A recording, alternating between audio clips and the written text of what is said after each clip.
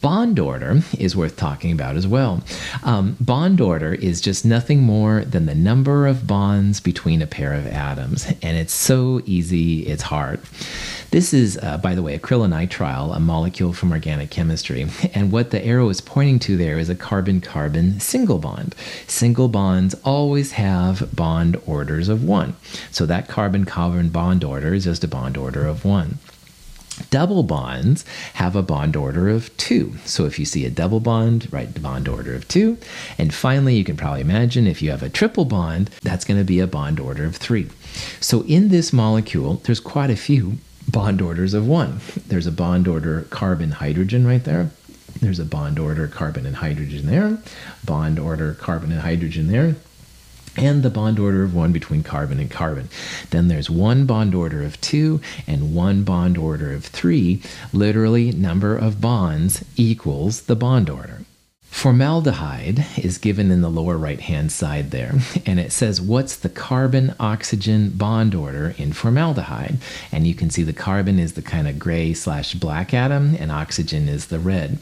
So literally count up the number of lines between the carbon and the oxygen. I see 2 lines. That means this is going to be a bond order of 2. You can have bond orders of 1.5 and 2.5. I'll show you that in a little bit. A bond order of 0 doesn't make any sense because that would mean there's no glue, if you will, between the atoms, and the atoms would just float away from each other. So a bond order of 0 wouldn't be reasonable. The other ones we're going to see are possible. You can have a fractional bond order like the 1.5 or 2.5 I showed earlier if you have a resonating structure. So here's the resonating structure for nitrite, NO2-1. It's not nitrogen dioxide neutral, this is nitrite, NO2-1. This is diamagnetic, everything is paired, but you can see there's a choice where the double bond goes. It could go on the left or it could go on the right. So bond order for resonating forms, you take the total number of electron pairs used in that resonating bond, and you divide them by the number of places they can go. So whether you use the left or the right, there's a total of 1, 2, 3 bonds. All right, 3 lines. That's the 3 that goes right there. And those 3 lines are either here between the left and the right NO, or here between the middle and the right NO. So there's 2 places they can go. So 3 pairs divided by the 2 places they can go, this is a bond order of 1.5. Most of the time bond orders are 1s and 2s and 3s, but if you have something that resonates, then you can get into 1.5s, etc., etc. Bond order is pretty simple, but it does relate to 2 things which are really useful, and those are bond length and bond energy, okay? And formaldehyde is shown again on the right-hand side. Notice that there's some numbers that are in picometers, PM, and there's also some energies, kilojoules. Bond length is what they're looking at when it comes to the picometers. So the carbon-hydrogen bond length is 110 picometers, and the carbon-oxygen double bond, 123 picometers. But there's also some bond energy values. The 414 kilojoules is the energy to break a mole of carbon-hydrogen single bonds. It's endothermic. Bonds don't break by themselves, but if you add 414 kilojoules per mole, you'll break it apart. The carbon-oxygen double bond takes 745 kilojoules to break up a mole of carbon-oxygen double bonds.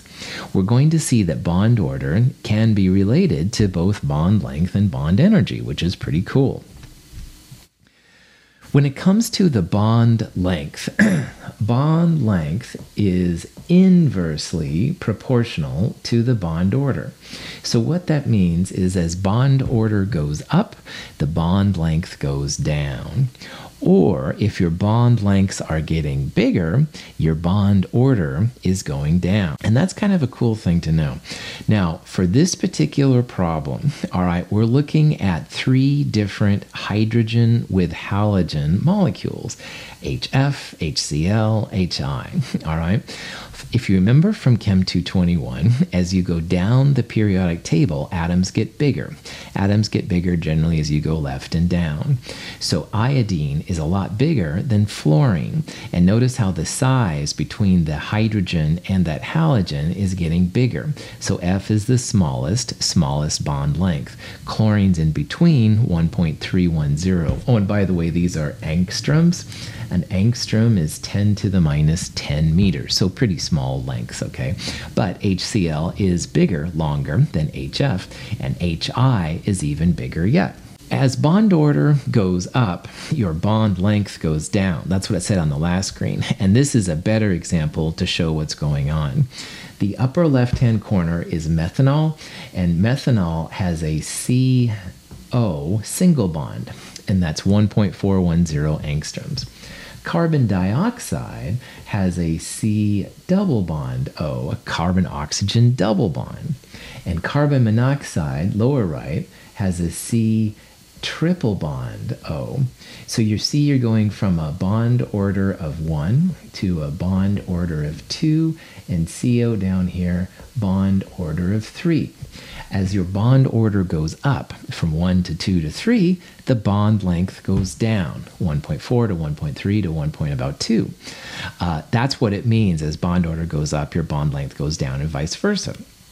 So think about that. As bond order goes up, your bond length goes down, and that's kind of a neat thing. So bond order 1C single bond O will be longer than a C double bond O, bond order 2, and a C double bond O will be longer than a C triple bond O with a bond order of 3.